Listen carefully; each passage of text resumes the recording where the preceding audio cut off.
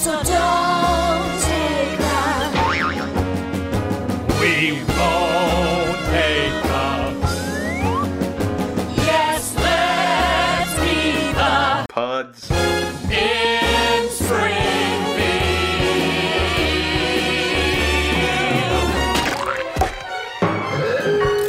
Episode 50 of Pods In the key. Oh. Springfield.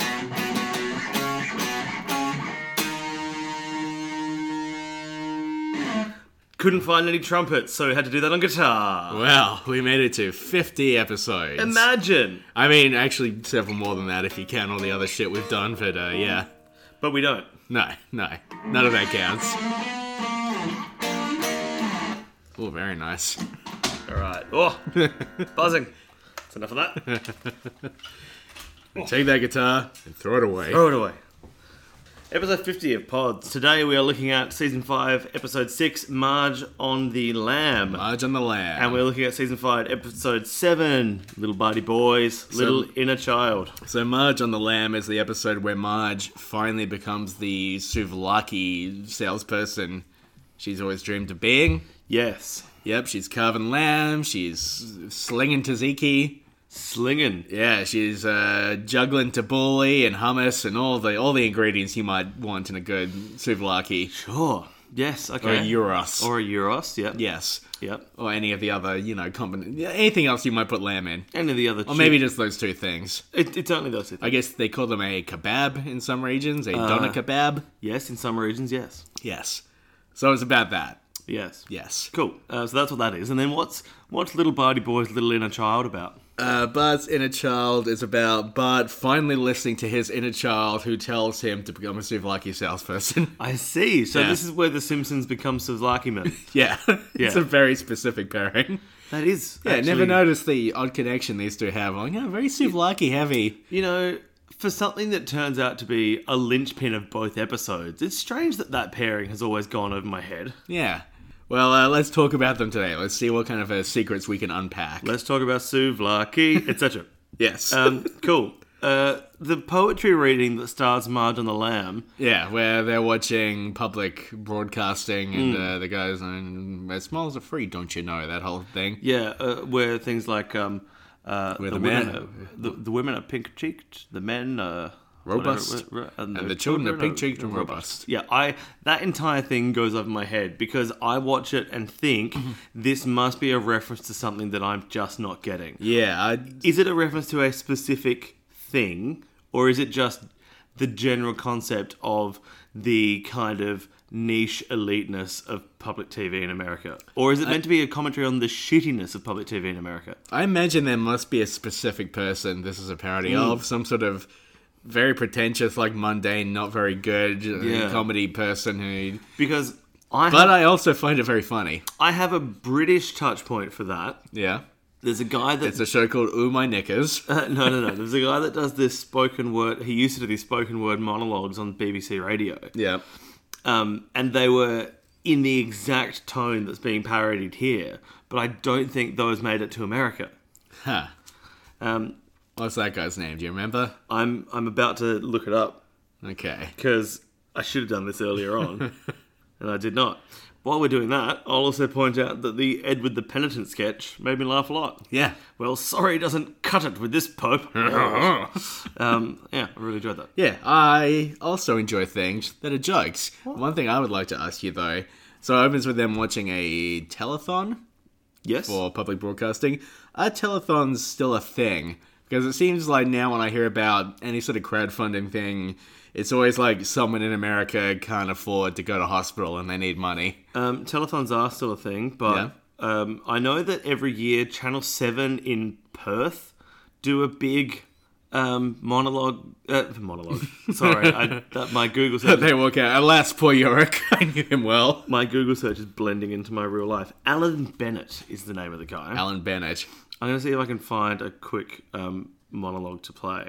Alan Bennett. So his initials are AB, which is, of course, a dish that you would typically get served in a South Australian Euro store. That is a very good point. Yeah. What are you looking up now? I'm trying to find a sample of Alan Bennett Oh, okay. to play, so that because the tone's very similar. Okay. And while we're doing that, I'm going to talk about whatever the other things. This is our segment, Browsing for Bennett. Browsing for Bennett. So this is called, I think this is it. He had a show called Talking... I'm going to use my Bluetooth speaker. He had a show called Talking Heads. This is called A Chip in the Sugar. A chip in the sugar.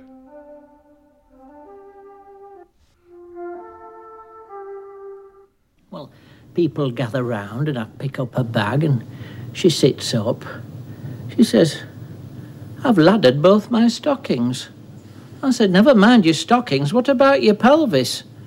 She said, it's these bifocals. They tell you not to look down.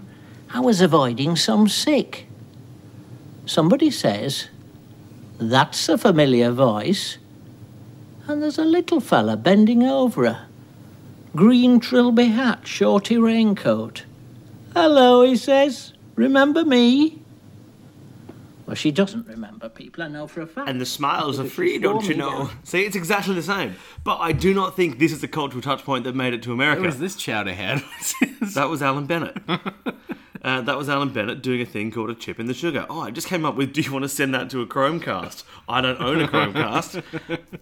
I hope one of my neighbours is going to enjoy the... So that thing, A Chip in the Sugar, I think that's what it was called. Yep.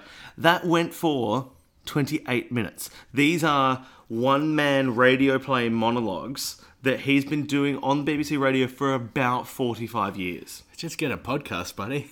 Right? Yeah. He was a white man. I don't see why he probably has one, actually. Sorry, you've just put into context the extent of my house, which is made of glass, and the thrones which I am the stones which I am throwing. You're right.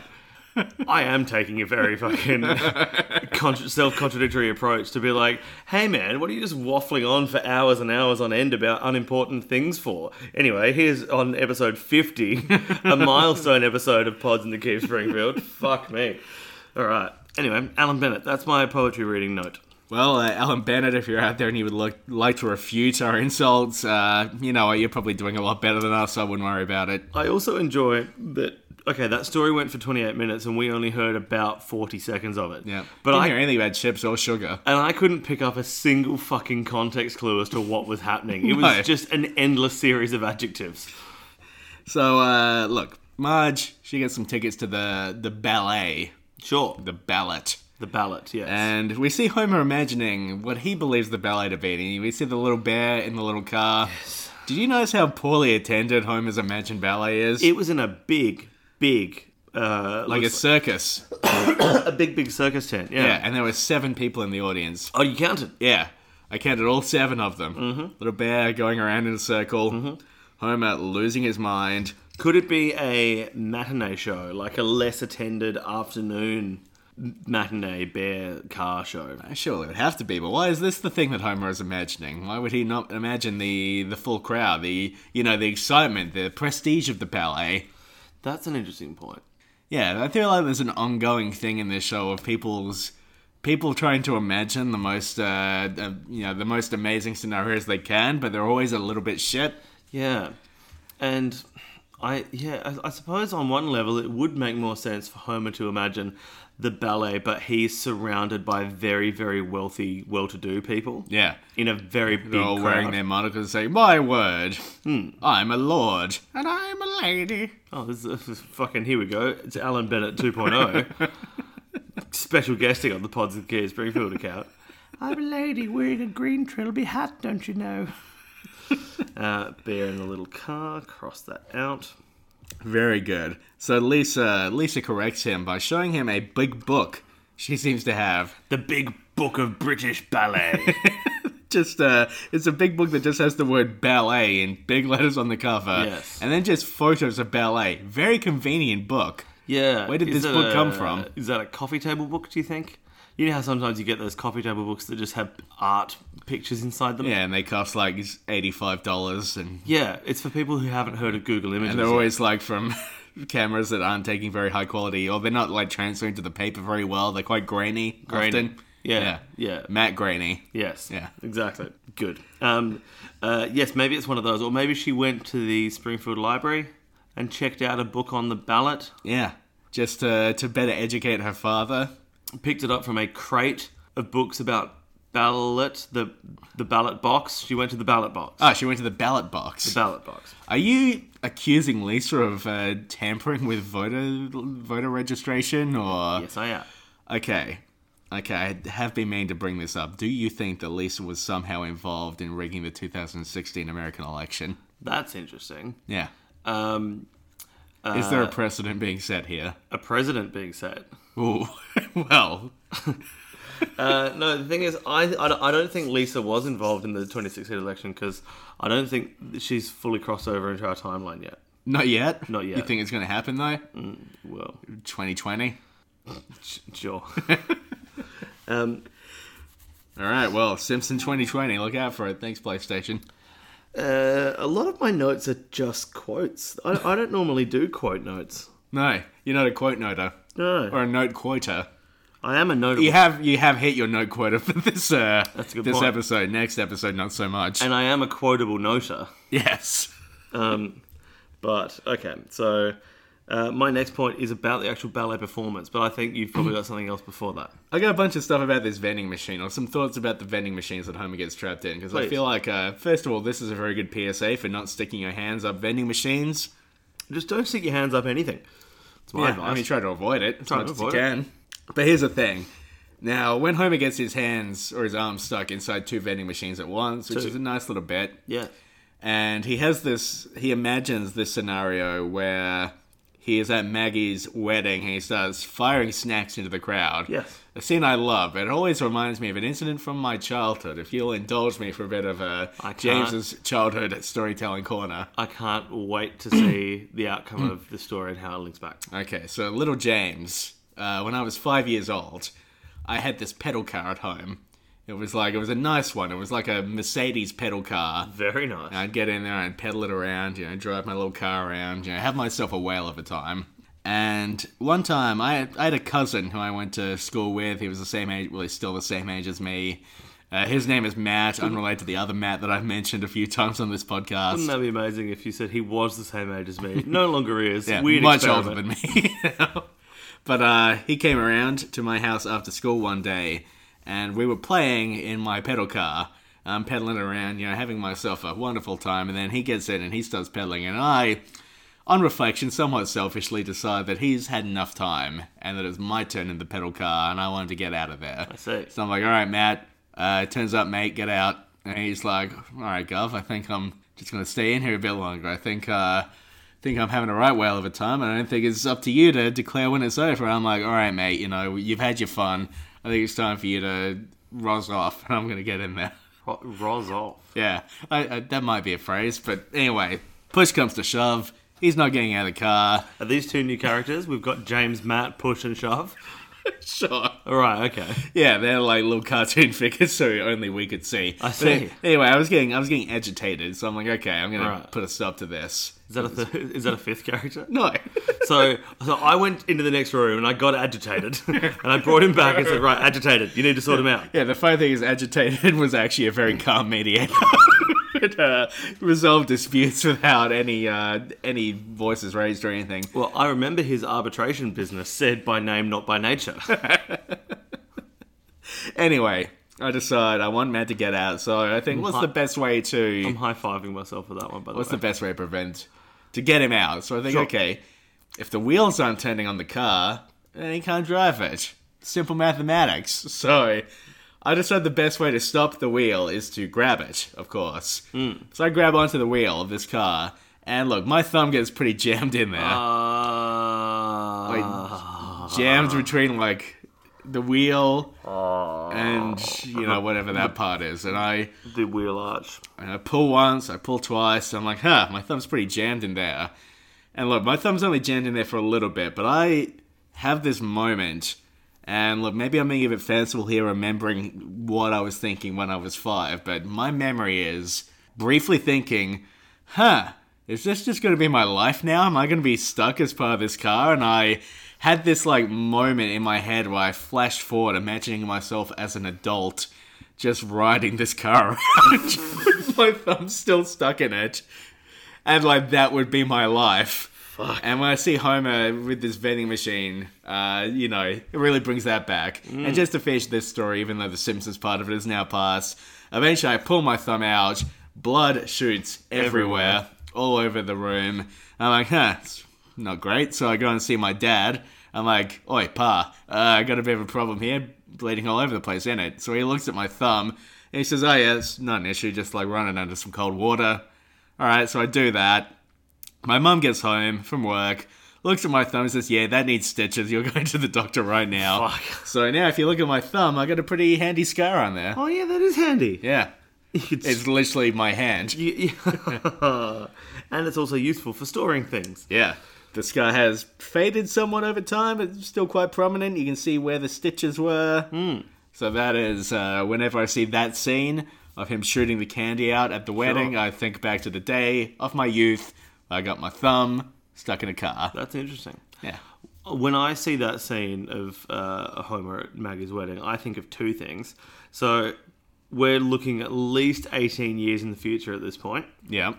And in that time, Homer has learned or taught himself to manipulate the machine in a way that it can now dispense things freely and in fucking projectile shooting out into the audience form. Firing cans of Coke all over the place. But doing that in a way that does not release him from the mechanism. Yeah. Yeah, I've always found that to be a little bit like, but his hand is in the chute that the cans come out of. How is ejecting cans not solving the problem for him? I always wonder whether he's getting the snacks in there replaced over time. Yeah, because surely Are these machines getting serviced? because the serviceman, the technician person, would come along and say, well, I've got to open this up to restock it. You know what I'm going to do while I'm opening it up? I'm going to move your arm, because the entire inner workings will be exposed by this point. Yeah. But they don't do that. Instead, they have to cut Homer's arms off and they grow back. They go back. That's yes. my understanding of what happens in that scene, right? Yes, Yeah. that's correct. Yes, that'll do, boy. That'll do. So this episode is largely about Marge hanging out with Ruth Powers. Yes. And a few things hit me looking at Ruth and what she's up to. First of all, Ruth, very cool character. I like Ruth a lot. Very cool cat. Yes, very cool cat, Daddy-O. Oh. And it's it's disappointing that she more or less disappears from the show after this episode, I think. Daddy-O was a bit much. Yeah. Yeah, why does she disappear from them? And the other thing that occurred to me is... It's strange that a character as one-dimensional as Bumblebee Man is a permanent recurring fixture, and yet a character who is as varied and as useful as Ruth Power I do have a is theory given on this that I should look literally up 2 episodes. very quickly if you want to vamp for a moment. I want to suck your blood! Oh, wait. I'll give you some thinking music. Okay. Are you going to find it straight away? I'm just about there. Hang on. Okay.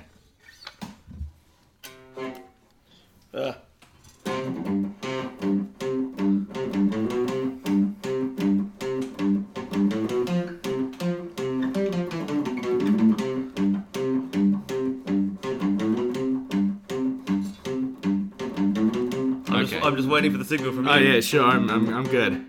Okay, so my theory was because Ruth Power was voiced by somebody not part of the main cast, Sure. they can't just bring them back every time. Looks like Pamela Reed voiced her the first time. Pamela Reed, she pops up in a bunch of stuff. I'm not super familiar with her. She was in Kindergarten Cop. She was Leslie Knope's mum on Parks and Recreation. Oh, sure. That's what most people would know her from. And then it looks like Pamela Hayden played her after that, so just a different Pamela, who I think is much more common. Yeah, she plays like Milhouse and Yeah, Rod and Jimbo, and so I feel like they could only get Pamela Reed in a few times, see. probably. And herein ends Jekyll's casting corner. Okay. Yeah, so I guess that's why we never see it back. The other thing that I saw on that wiki that I was thinking about... I smashed my guitar into my couch. I was thinking while we're watching this, Ruth must be close to our age. And according to the wiki, she's 36, so a little bit older. A little bit older. Not a lot older. Not a lot older. Why did you think that Ruth must be close to our age? Because she is about Marge's age. Oh. And Marge is 34, I believe. And they seem about this. They seem like contemporaries. Sure. Interesting. Yeah. Interesting. So I'm watching these two people like, oh shit, these people are about our age, and look at the lives they're living.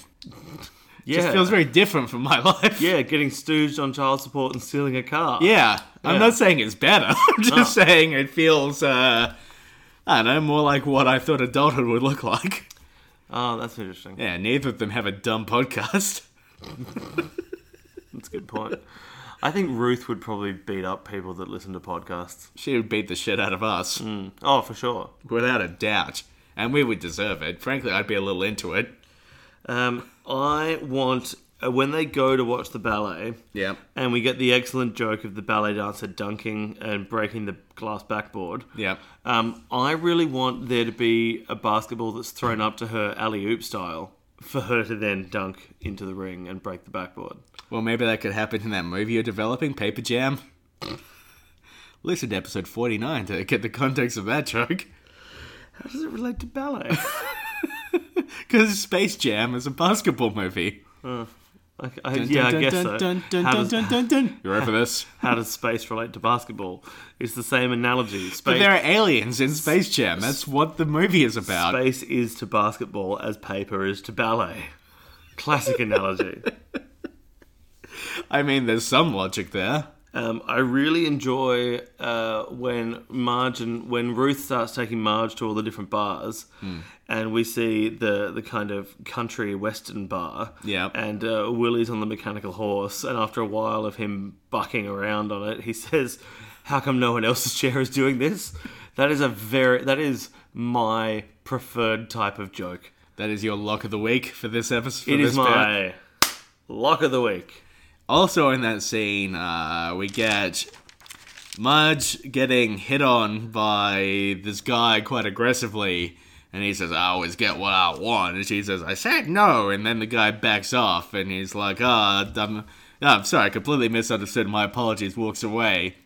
I'm watching and thinking, isn't it kind of sad that this is like a thing that we can joke about, like the idea that he would back away when she says no is like worthy of being a joke. That's sad. Yes, what a funny concept that someone might listen and respect the boundaries of a woman. This episode has a kind of sad vibe to it. There's a lot of like Marge's life continues to be sort of like low key. There's like moments of heartbreak here, you know, like when Marge's she says to life continues to be like Loki from the Thor universe, from the Thorniverse. yeah, from the Thorniverse. Interesting. Like when she says to Homie, I have a hard time making friends, and it's largely his fault. Like she's young, she likes fun, she should get a divorce. I've been saying that since the beginning. I know they have a good sex life, but she should leave Homer. Interesting. And she should Go and gallivant. She should go continue pursuing her favourite hobbies, such as musical theatre and shooting antique cans. Yes. We'll get to those cans. I'm a big fan of the cans. Big can fan. Big can fan. I want to talk about Lionel Hutz. Sure. You're doppelganger on the show, I suppose. But something I was thinking about the other day, because I was talking to somebody at a wedding about The Simpsons, because what else is there to talk about? Literally it's nothing. Only two of my best friends getting married to each other. But anyway, we were talking about this podcast and about the fact that we're up to season 5. And something occurred to me. How are you rocking up to a friend's wedding and talking about your own podcast? Yeah, actually, it was during my best man speech. I was like, hey, look, guys, I got this podcast. I actually was best man. I didn't mention the podcast in the speech at all, though. You'll be happy to know. I enjoy that you clarified that. Anyway, it occurred to me while I was talking to someone that something that hasn't been happening in season 5 so far is that the episodes haven't had B stories until this one. Interesting. They haven't had any stories about bees. Yeah. Right. I mean, there's been wasps, there's been hornets, but we've been lacking bee stories. Bee stories. And then this one's got Lionel Hutz as the babysitter. Yes, the babysitter. Yeah, the babysitter. Yeah, I see. Because he has that BB gun. Yeah. Which he shoots the children with. In the bee story. Interesting. And this is a fun little thing. Lionel Hutz at the home turns into Miguel Sanchez. Yes. Have they really not had any... I haven't been paying attention to that. There are really no bee stories. I don't think so. I feel like we made some jokes about bee stories, but Like Homer's Barbershop Quartet, that's just mostly them singing, and occasionally it cuts to them in the present day, but that's a very minor thing. Cape Fear is very focused on Little Buddy Boy. Mm-hmm. Homer Goes to College, also very focused. Rosebud, that's entirely about the bear and Citizen Kane. The Treehouse of Horror, that's a Treehouse of Horror. And then we got this one with Lionel Hutz. I wanted to say that I think Homer Goes to College does have a B story, but they're both Homer stories. The A story is Homer trying to fit into a college world through the lens of how he views it, and the B story is Homer trying to get the qualifications to retain his job. But I wouldn't count that as a B story. I think would. I think it's all the same story. Like, I think for me, a B story is you leave the characters who are in the main story and you go and see something with some other people. We do. We leave the three nerds that are helping Homer get through college through the lens of how he views college, and we go back to Homer in the lecture theatre. I'm gonna die on this hill. This is the thing. This is the only opinion I've ever decided to keep. Okay, I disagree strongly enough that I feel like I should argue the point. Because I feel like that's all the same plotline. It's all about what is happening to Homer. The nerds are bit players in Homer's narrative. It's all about what is happening to Homer the whole way through. There are digressions, but it's all related to the same thing. He goes back to the college at the end with the knowledge he's gained from all these other adventures, and they very pointedly say, like, this has been on hold, basically, and now we're back to it. I wouldn't count that as a B story. I think that's all one story, baby. Nah. No, because I think if you're going to say things like, it can't be a separate story because it still counts as what's happening to Homer, then I'll refuse to accept any B stories on the basis that it's what's happening to The Simpsons. No, but I think, a B story needs to be a story you could pull out of the episode and have as its own little thing. You can. Okay, so what is the episode if you pull out this B story? I think that there is a B story of Homer going to college, failing to get his qualifications at first, then going back and presumably getting the qualifications again. But to get that story, you need to cut out the whole middle section where he's hanging out with the nerds. That is part of that story. No. There's Homer's journey as he navigates college. And there's the academic retaining his job. But he's only going to college to retain that job. I love the impetus for him to go to college is to get the job back. It's all the same story. The A and the B story can intertwine. They can have common elements to them. Yeah, but there's a difference between intertwining and being fundamentally reliant on each other. If you take out one, the other one doesn't work. Like if it was just Homer going to college, you're like, why the fuck is Homer going to college? And if it was just Homer needs to retain his job, it would just be like, he just does. Because you wouldn't see him go to college. No, I still disagree. You only disagree because you've declared your willingness to die on this hill. You've run out of arguments. No, it's just that I've made my arguments, and I'm not convinced by yours over mine. All right, should we throw this out to the listeners? Okay, so if if you agree with me, use the hashtag James is obviously right, and if you agree with Nick, use the hashtag I'm with Nick for some reason. That's going to be a resounding defeat on my behalf.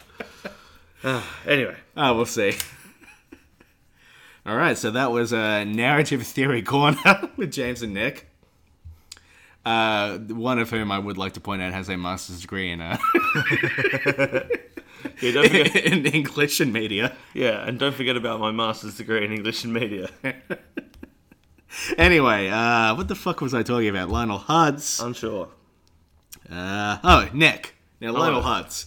He makes a big dealio about lawyers, lawyer people, sure, lawyer women as well. He says, he talks about how it's unrealistic to expect lawyers to work in skyscrapers, have secretaries, and wear a belt. Sure.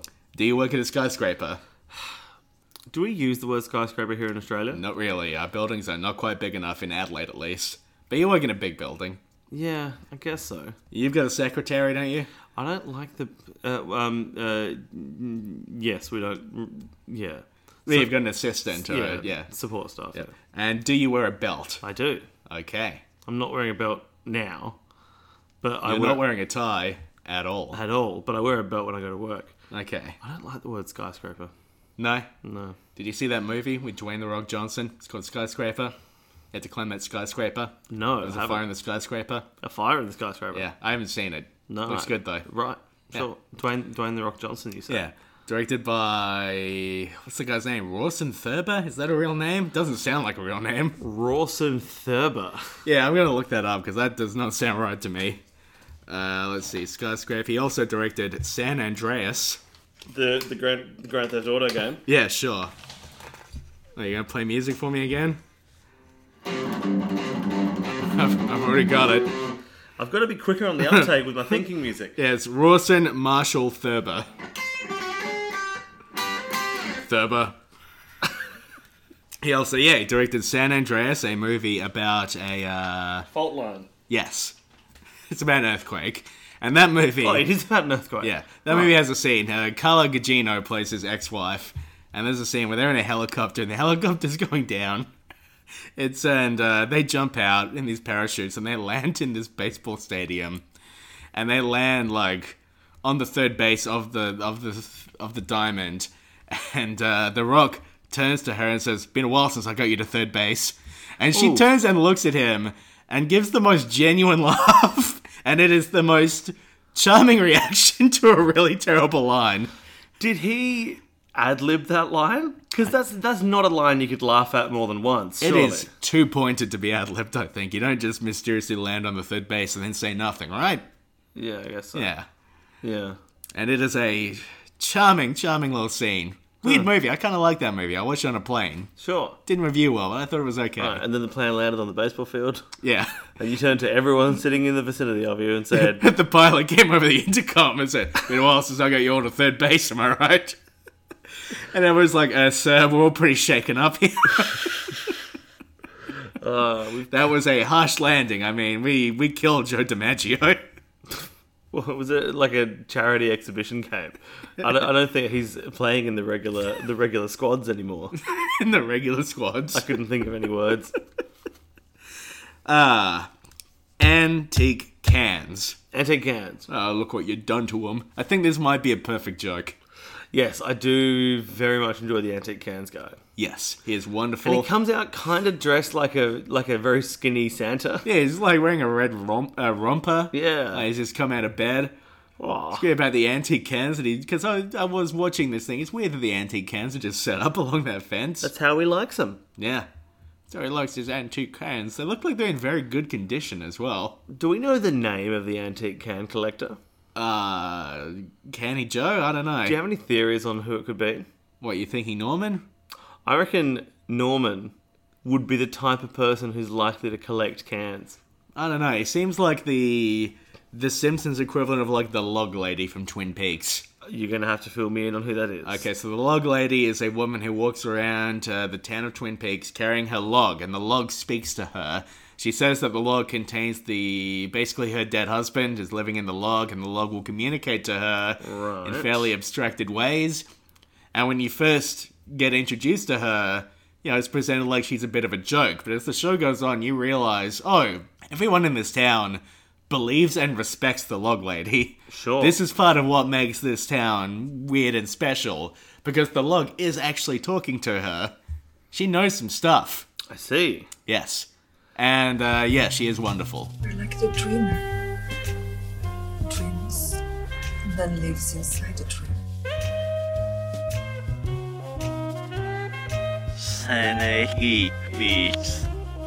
Damn it, I'm trying to find what is a collector of cans called, but it's not really... Is that a thing that there would be a term for? Oh, it'd be one of those things where... So, you know those long lists of, phobias and stuff? Yeah. Most of those are not real phobias. It's just people taking the the Greek word for a thing and adding phobia. Dorcas Malorcas, yeah. Yeah. And adding phobia to the end of it. I expect the same would have been the case with tin can. It would have been someone using an old Latin word for vessel and putting ologist on the end of it, or tist on the end of it. Okay, well, if anyone out there is a can collector, if you could let us know what terminology you like to use for your hobby of choice, Please do. yes, please write in podsinthecavespringfield@gmail.com. Absolutely. Any stamp collectors, any philatelists who want to write in, any flag collectors, any vexillologists that want to write in. How many more of these can you do? Philatelist, vexillologist. What's What? the term for somebody who just collects terms for collectors? Oh, Because that's you. I believe that's an ologist. Ologist. Yes. Okay. Like Humbert. The pedophile from Lolita? The world's premier ologist. Okay. I don't know. Repetition's funny. Antique cans. I really enjoy that when they get in Ruth's car, Ruth puts a tape in. Yeah. And it's playing the Sunshine and Lollipop song. And then when when Homer and Wiggum go to chase Marge and Ruth, they put in the tape and it's the Sunshine and Lollipop song. But the great part about that joke for me Yeah. is that when Wiggum puts the tape in, you get 2 or 3 seconds of the instrumental bit before the verse. So you go, oh, he's put on like a happy sounding song, and you go, wait a minute, it's the Sunshine and Lollipop song again. I really enjoy that there's that little snippet window. where you're not quite sure what the song is, and then it comes and you go, That ha, is nice. it's good. It's a fun bit. I guess they got the rights to the song. They want to use it at least twice. Sure, except they only use Welcome to the Jungle once. Yeah. Well, they've got fun and games. They got lots of money to spend, and it was suitable for their aims. So, look, I think the episode gets a bit weird It's pretty good. around this point where The ghost car. Homer's in the car with Wiggum, and they start chasing Marge and Ruth because one light is slightly bigger than the other one, and they run because it's a stolen car. The fact that Homer is with Wiggum because he's been wandering around town lonely and confused after one night without Marge. The codependency thing or not codependency, just dependency that The Simpsons plays up sometimes, can sometimes come across as more desperate and sad than the sort of like funny sweetness they're going for, I think. Yeah. Yeah, Homer loses the plot really, really quickly. Yes, he does. And the fact that they start chasing Ruth and Marge, and Ruth is in a stolen car, but like you never clarify whether the police are aware of this. Yeah. They never look into this. There's I never mean- a scene where they, run the plates or anything. That is true. I do suppose because it is an offence to evade a police chase. So at the time, or to fail to comply with the reasonable directions of a police officer, Yeah. which includes the standard lights on, pull over. And so maybe they go, all right, well, this person's running away from us. We have a reason to chase them now. But you're right, they should run the plates to see if it was stolen. And then it gets even weirder when they're driving back from that diner, and they drive past Wiggum and Homer, and Wiggum's, doing the eggs. And Homer looks up, he's like, oh, there they go. Why is Homer thinking his own wife? Oh, shit, good point. Yeah. Why would he not just let her go? Huh. Why does he have to point it out? Like, his wife is being chased by the police. She could have gone away with all of this. That's interesting. Because it would almost be better to have Homer cooking the engine block eggs, and then Wiggum sees them. Yeah. But they Maybe. don't do that. Homer thinks on his wife. Yeah, he does. This is why she should get a divorce. Is it because, he's so sad and desperate that he thinks, well, at least if she's in jail, I know where she is? I mean, I really liked this episode, but none of this makes any sense. Yeah. I was having a really good time watching it. I laughed a lot. I think there's some really good jokes in there. The plot gets very weird because they really want to force that Thelma and Louise thing. Yes, they do. And they don't quite do the work required to get there. I really enjoy Wiggum's line, directly under the Earth's sun now, because it Yep. makes me think, the fact that he has to specify, is he an intergalactic cop? Intergalactic cop. Oh, okay. Well, what do you think? Is I he some think- sort of like space dandy sort of figure? Space dandy. Yeah, that's an anime that I think is about an intergalactic cop. Maybe it's not, actually. Oh, fair enough. There is an anime called Space Dandy, though. No, Space Dandy's about an intergalactic fop. Very good. Fuck, that's good. I think he is probably an intergalactic cop. Okay. I reckon he's probably given a citation to Kang and Kodos Yeah. once or twice. Okay. Okay, good. Well, I'm glad. Hopefully we'll get to see his adventures in a later episode. I would hope so. Yeah. Wiggum, Space Cop. Oh, we can call it Wigs in Space. Perfect. Cool. So yeah, good episode. Ruth is great. It's a shame we never see her again. So I have literally no notes for the next episode. Sorry, I have one note. Okay. The next episode being Bart's Inner Child, the Brad Yes. Goodman one. So this is largely going to be me reading my notes. You'd be like, oh, Yes, good and- point, James. And so this is, of course, the episode... I'm skipping ahead here, but for a purpose, so go Yep, with me. This is, of okay. course, the episode with the Do What You Feel festival. Yep. In the spirit of that festival, I'm going to make myself a coffee. Would you like one? Yes. Tremendous. And in this, should I keep talking while you make the coffee? Yeah. And I'll just occasionally yell things out. Okay, so... Okay, finally, I've gotten rid of Nick. The podcast is all about me now, baby. Let's get on with it. Hear you, baby! Okay, so this episode opens, of course, with the trimapolline, trimbopoline, that whole bit.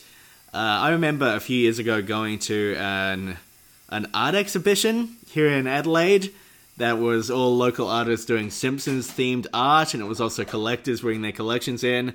And I remember there was a cross-stitch on the wall that was just, there was trimbopoline, trimbopoline, whatever it was.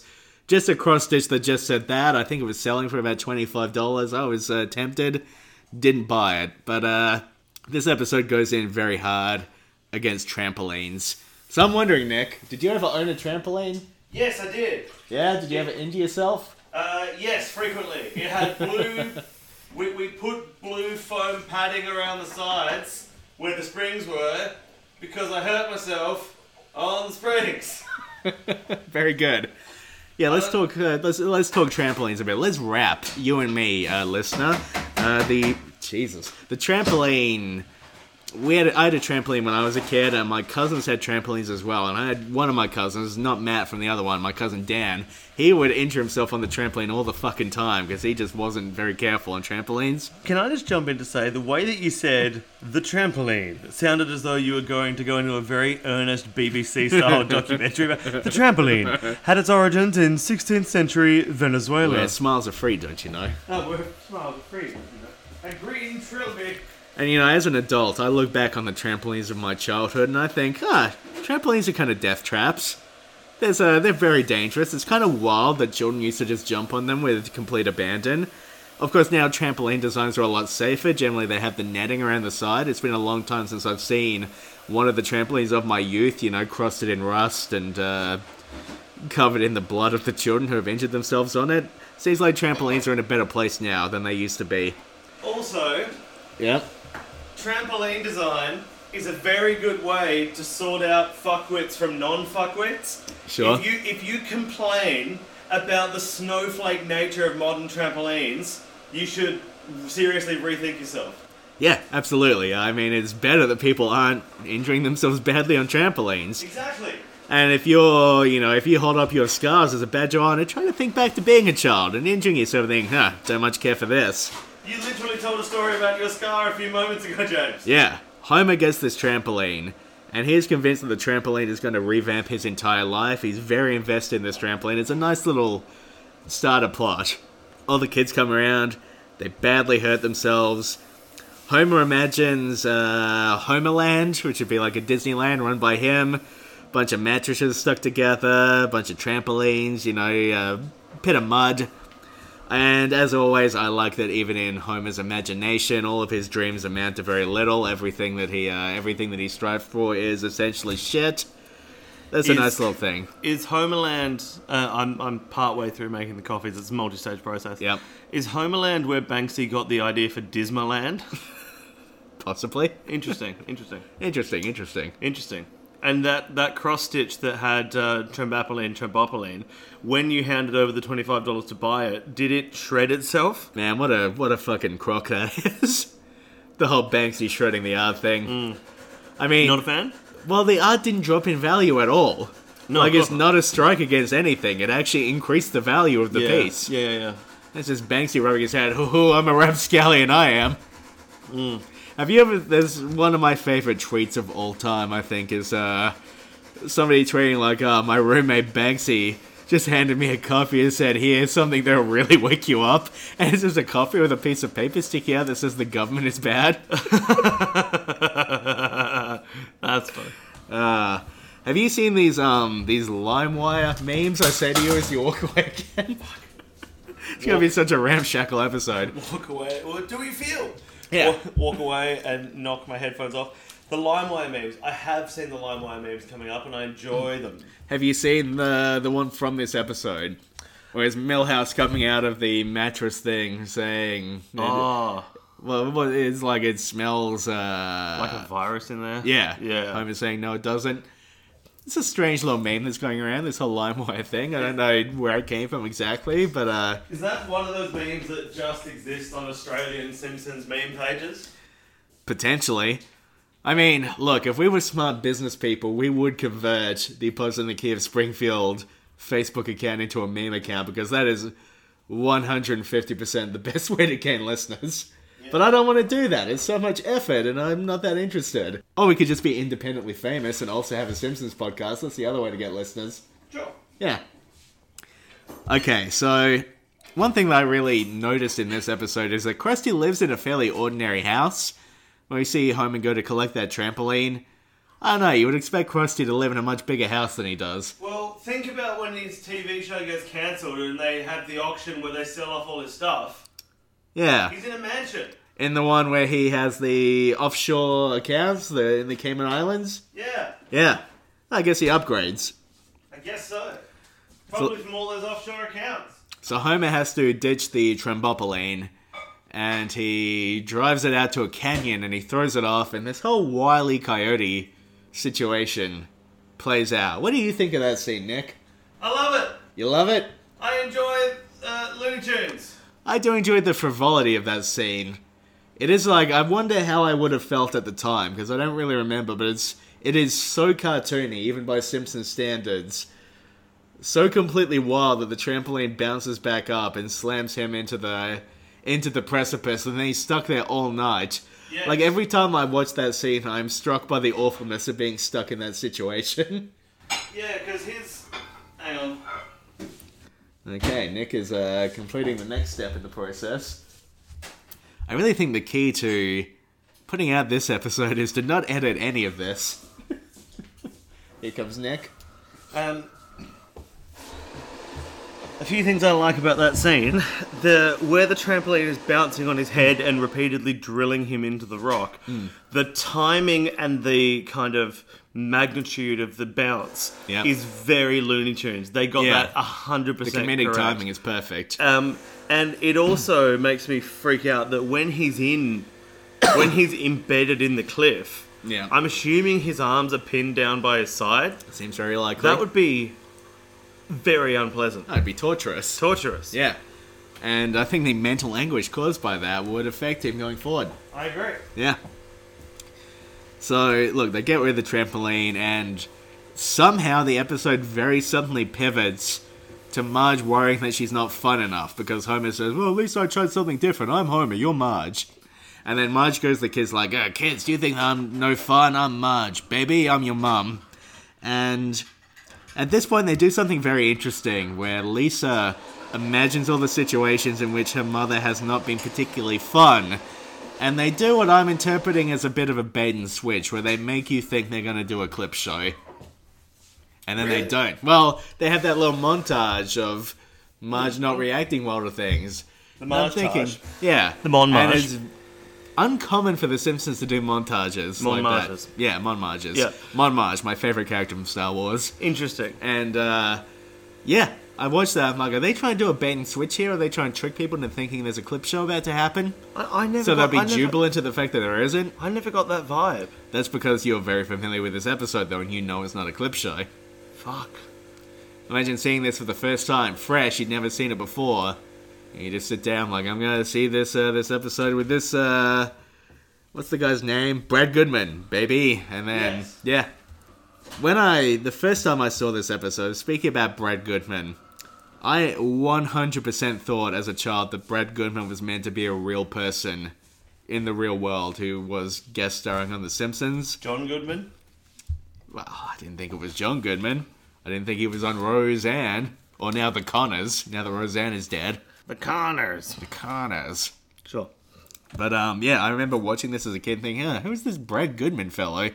That's interesting. And now he's voiced by Albert Brooks from the movie Drive, which we were talking about before. Yes. Yeah. He doesn't play Standard Combo, the guy you got very angry about. We were talking about that off air. Yeah, I know. Yeah, I just feel like... No, Hey, do what you feel, baby. I'm pointing it out for the listeners who thought, wait, they fucked up, they've edited this bit out. No, we haven't, it was off air. I mean, I hate to break it to some of our listeners, but James and I do talk in non-recorded forms as well. Yeah, as little as we can. Yes. Yeah. I mean, frankly, it's, Yeah, I mean, even doing this is going to be a pain. Is this episode why I find the majority of the kind of hand-waving approach to self-help so fucking laughable? Or is this branch of hand-waving self-help inherently laughable? Okay, my take is there's a lot of self-help that people talk about that is inherently well-meaning but not actually effective. Yes. Like, you know those tweets that people make? They're like, hey, you, just so you know, you're a great person and, you're going to nail it today. Yes. I always see that. I'm like, no, you don't actually know who's reading this. Yes. You don't know me. You have never reached out to see how I'm doing. Those empty platitudes are useless. And I'd like, another thing, a little off topic, but you know that, like, Are You Okay Day? Yeah. I know people struggle with this day. Look, here's my thought. Every time this day comes around, the entire argument now is about whether the day is a good idea or not. But I don't think anyone's actually doing it. I don't think anyone, like pointedly this year, I realized after Are You Okay Day, it's like, I've had a really hard year and nobody asked me if I was okay on that day. It's not a thing that, so I feel like, I mean, that's kind of on topic, isn't it? It's, I think so. Yeah. A lot of these sort of, like, platitudes that people throw around, like, they're not really meaningful without the follow-through of actually checking in on people and making sure they are doing okay. And a lot of the sort of discourse around self-help by people who aren't maybe particularly informed about how self-help and care should actually work, can look like that. I think I had this episode recorded when I was a kid. I think I had a VHS. On a VHS. Yeah, so I feel like I've maybe watched this episode a lot as a kid, but also didn't particularly like it. That's interesting. Yeah. I mean, this is not an episode that skews young, I think. Yeah, that's true. Yeah. There's not a lot for a kid to cling to in this one. By an episode that skews young, you mean an episode that really gets stuck into Carl Jung, right? Yeah. Yeah. Yeah, interesting. Yeah, Dr. Jung has arrived. Yeah. That sort of thing. I also thought it was funny that to make that joke work, I had to do two different pronunciations of what I was pretending was the same word. I do like that we see Troy McClure on Brad Goodman's video and he's drinking that fortified wine. From a can. Yeah. What a horrifying idea. And he takes a sip and says, liquor eases the pain, which, same, Yeah, I know. Yeah. I do think it's great that and obviously, due diligence, we have to say, if you have a dependency which is affecting your ability to go about your daily things, do something about it, please. Yeah. But at the same time, I do like that in an episode based entirely around self-help, it contains the line liquor eases the pain. Which comes back later as McGonagall eases the pain. Yeah. As we get introduced to McGonagall very briefly. McGonagall. Although we don't get to see him, we don't see his little pal Billy or anything. That comes later. Later on. But yeah, bit of McGonagall chat in this one. McGonagall. McGonagall Bill, my favourite seafood restaurant.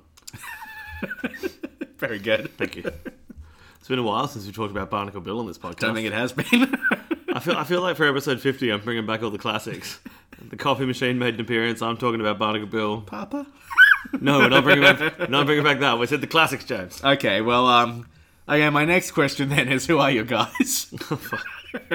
Brad Goodman. There's a scene in this one where Bart is shoving a chair down a disposal. Oh, down an incinerator. Yes, an incinerator, sure. And he's riding it like a rodeo bull and saying, why is nobody else's chair doing this? Yes, very good. I only recently became aware of just how common kitchen disposal, like sink disposals are in America. Yeah. They're in the vast majority of households. Yeah. Like I've seen them in a lot of movies and TV shows. Like, that's an interesting feature because we don't have them here.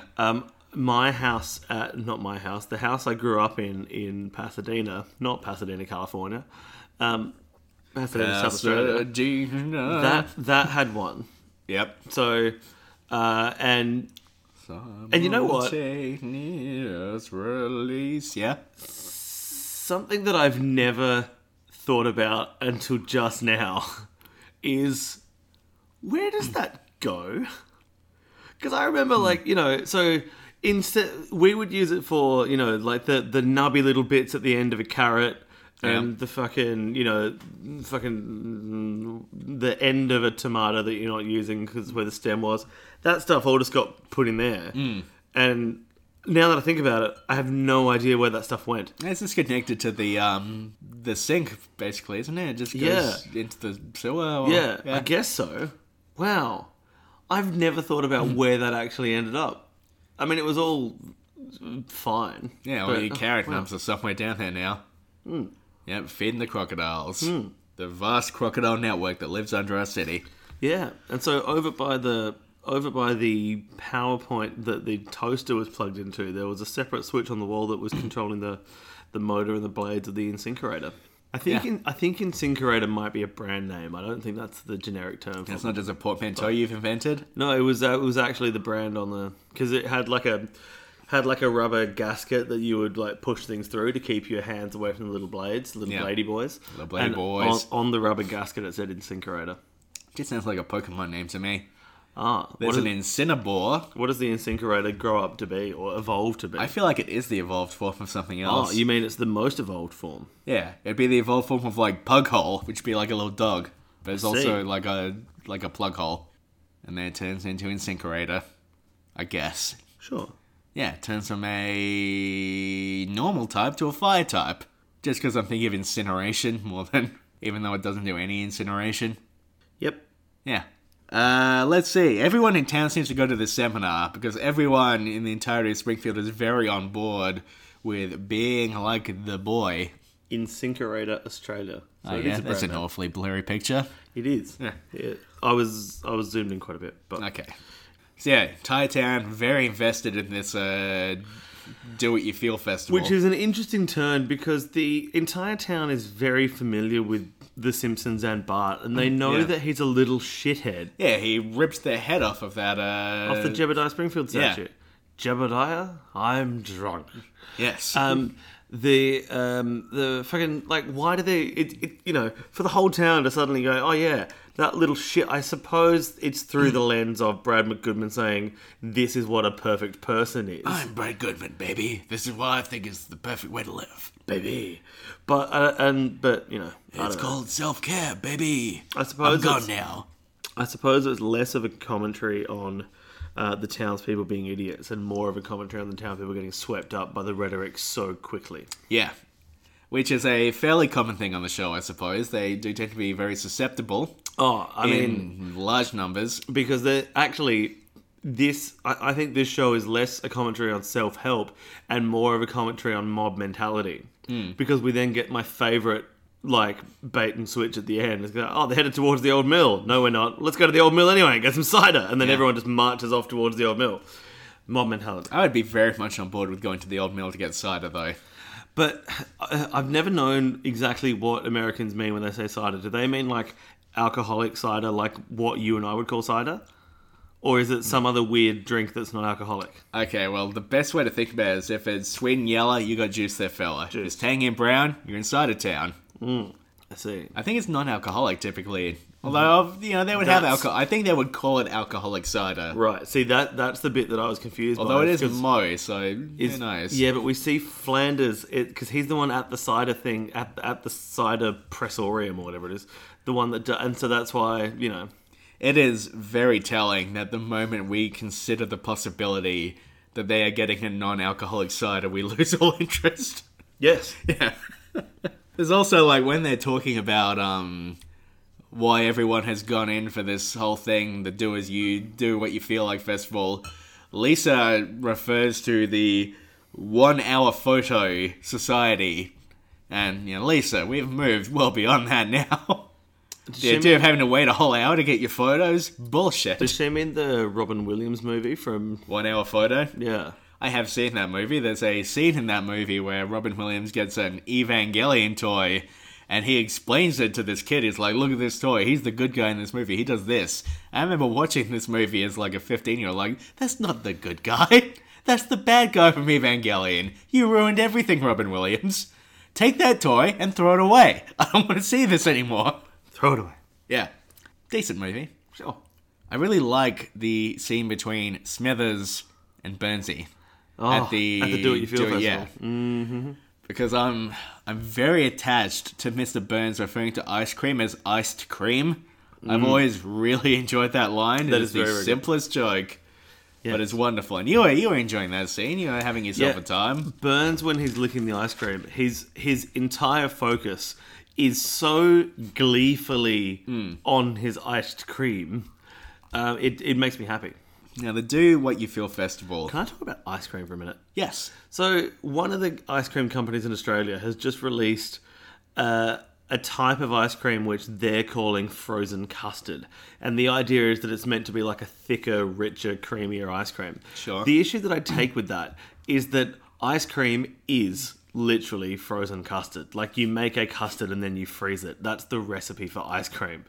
And so to call it frozen custard and to say that it's better than ice cream seems very strange to me. It's like, hey, this isn't ice. We're making frozen water here, baby. It's Baby. well, that's what ice is. Like, I find it kind of baffling. That was a very good installment of Nick's Custard Corner. It hasn't come around in a while. Nick's Custard Corner. But, Dun, dun. Okay, the Do What You Feel Festival. yes. Basically, this festival is what YouTube looks like in the year 2018. That's interesting. Just a bunch of young idiots without any regulation, just doing whatever they want. It was weird when the Do What You Feel festival went to the Suicide Forest. It was weird, yes. God, YouTube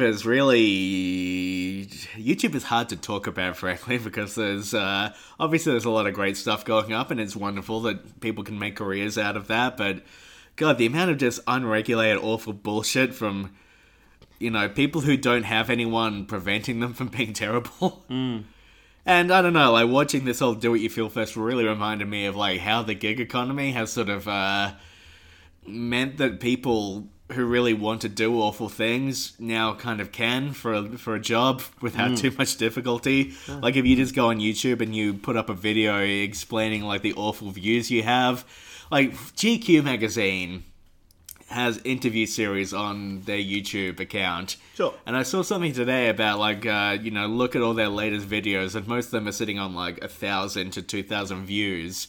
They put up an interview with Jordan Peterson 3 days ago that's sitting on over 1 million views. And there's such a market for this shit now. Just, these people like spouting this kind of like uninformed, terrible rhetoric that is largely based on outdated, sexist, homophobic, just bad assumptions and thoughts. And It is not good. yeah. So the Do What You Feel festival, maybe rein it in a bit, Sure. Maybe let some people, maybe talk to people about the awful views you have. Try to learn how to be a better person. Don't just do what you feel all the time. Meanwhile, our podcasts that go up to YouTube, they're all sitting on an average of about 2 views by the look of it. We don't tell anyone it's on YouTube, though. Yeah, that's true. Yeah. I try to steer people away from YouTube because I don't want to have to go there and count those numbers to figure out how many listeners we have. The Shining has no views. Good. Otto Show / Bart's Friend Falls in Love has 9. Okay. I think that... Oh, no, wait. Lisa the Greek / Home Alone has 12. There's one that has like 35, and I don't know where they came from. I haven't looked at this data for a long time, so I'm just taking a moment to properly check it out. What? And then you put up the man who thought he had it all together. Yeah. Fucking hell. That's a little claymation I did. Krusty Gets Busty has 34. Ah, very nice. Oh, Moaning Lisa, Call of the Simpsons has 36. Now, the last note I had interesting. for this episode is that there is a extremely off-model James Brown in this episode. Oh, his body tapers in such a strange way. Enormous head, no torso. No torso. He looks like a scarecrow. He does. It is weird. Frankly, not into it. Yeah, gives a good performance. Yes. Singing Better that, little character song, model. singing that little song that he sings. Yeah. All right, Nick. Do you feel like you've lived the do what you feel like philosophy in this episode? Yeah. What would you most like to be doing right now? I mean, I feel like I am living the philosophy in this episode because at one point I fucked off to make myself a coffee. Yeah. You know, that's fine. Well, what are you going to do with the rest of your afternoon? How are you going to live? What dreams are you going to achieve today? I'm going to probably have another couple of glasses of water. I'm going to do a bit of knitting and then go to bed. Okay. Well, I'm going to play Red Dead Redemption 2 because that's all I care about now. I can see that being a thing. Yeah, this whole podcast, we recorded 2 podcasts today. In the back of my mind, I'm thinking the whole time, I got to get home to that Red Dead, baby. Well, see, I was thinking I got to get home to that knitting, baby, and I already am home. So. Yeah, that was fast. All right, well, to be honest, Bud's Inner Child is an episode I'm a little muted on. Yeah, I think it's okay. It's not making my top 5 of season 5. The idea that Bud's inner child. Bud is a child. He doesn't have an inner child. He is a child. Good point. Marge on the Lamb, though, very good. Really like that one. What are you doing there? You got your guitar? You gonna play us a little song? A little Showtime ditty? No, it's alright. No? I've just got that. It's for the ending bit. Okay. For the Ian Springfield. Okay, well, thank you for listening to this, the 50th episode of Pods in the Key of Springfield. So I didn't know if you would do it, so I jumped in too fast, really. I should have given you more time. I apologize. You're fine. See, we could have done a bit of a back and forth there. Like, I recognize your apology. Yes. Yeah. That's something interesting. In the argument that Homer and Marge have, the argument is resolved by the fact that Homer says that he feels validated by what Marge thinks. Why does why does the entire happiness of their marriage hinge on Homer feeling that's validated? the thing that The Simpsons comes back to all the time, where ultimately Homer being satisfied is sort of the resolution to a lot of these plot lines. Yes, I agree. Yeah. Which is weird. Yeah. At least they didn't fall for the unnecessary pivot to Homer at the last moment that a lot of episodes do. Yeah. This is Although he does rescue Bart at the festival, and then watch McGonagall. What they say about him, the detective who solves crimes in his spare time. Oh, that's good. Yeah, good times. Okay, so this has been Pods in the Key of Springfield. We're a podcast about The Simpsons, maybe. Possibly. I've been James. He's been Nick. Hello. Our email address is podsinthekeyofspringfield@gmail.com if you want to contact us for any reason. We're on social media. You can find us. It's Key Springfield on Twitter, and Facebook's easy. Do you have a line? Yes. Okay, Woozer Wazzle. Let's not shoot this fellow to death in Springfield.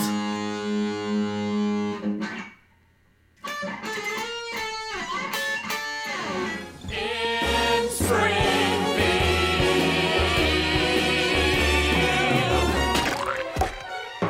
The problem with the establishment from which we had our lunch foods Yes. is I find that it is always oversalted, and I'm now going to be drinking water for the rest of my lifetime. Well, you were probably going to do that anyway, right? To a lesser extent. This is actually the first glass of water you have ever had. That is a blatant lie. I had one during the previous recording that we did merely an hour ago. Yeah, that's right, because you kept sipping and saying, H2O, this is some good water. No. Every time I had to edit it out. I mean, that's a lot of editing, actually. Yeah. This is good water, baby. Yowza. I don't recall saying yowza. I don't recall saying good luck. Water's never made me yowie before. Yowie? Yeah. You mean those little... no, I'm not going to go into that. I saw an opportunity to do a niche 90s Australian reference and decided... I just for assumed once you in were my going to start life- talking about Yahweh. As in the Hebrew name for God? Yes. Yeah, right. Which, of course, would have led to me talking about Jowday. It would have been a whole thing. Oh, is Jowday a Yahweh reference? I don't think so. Right. It's some sort of mythological thing. Could it be construed as such? There's some sort of link there, I'm sure. Yes. Yeah. You're like the dreamer. Dreams and then lives inside the dream. Senehi Beats.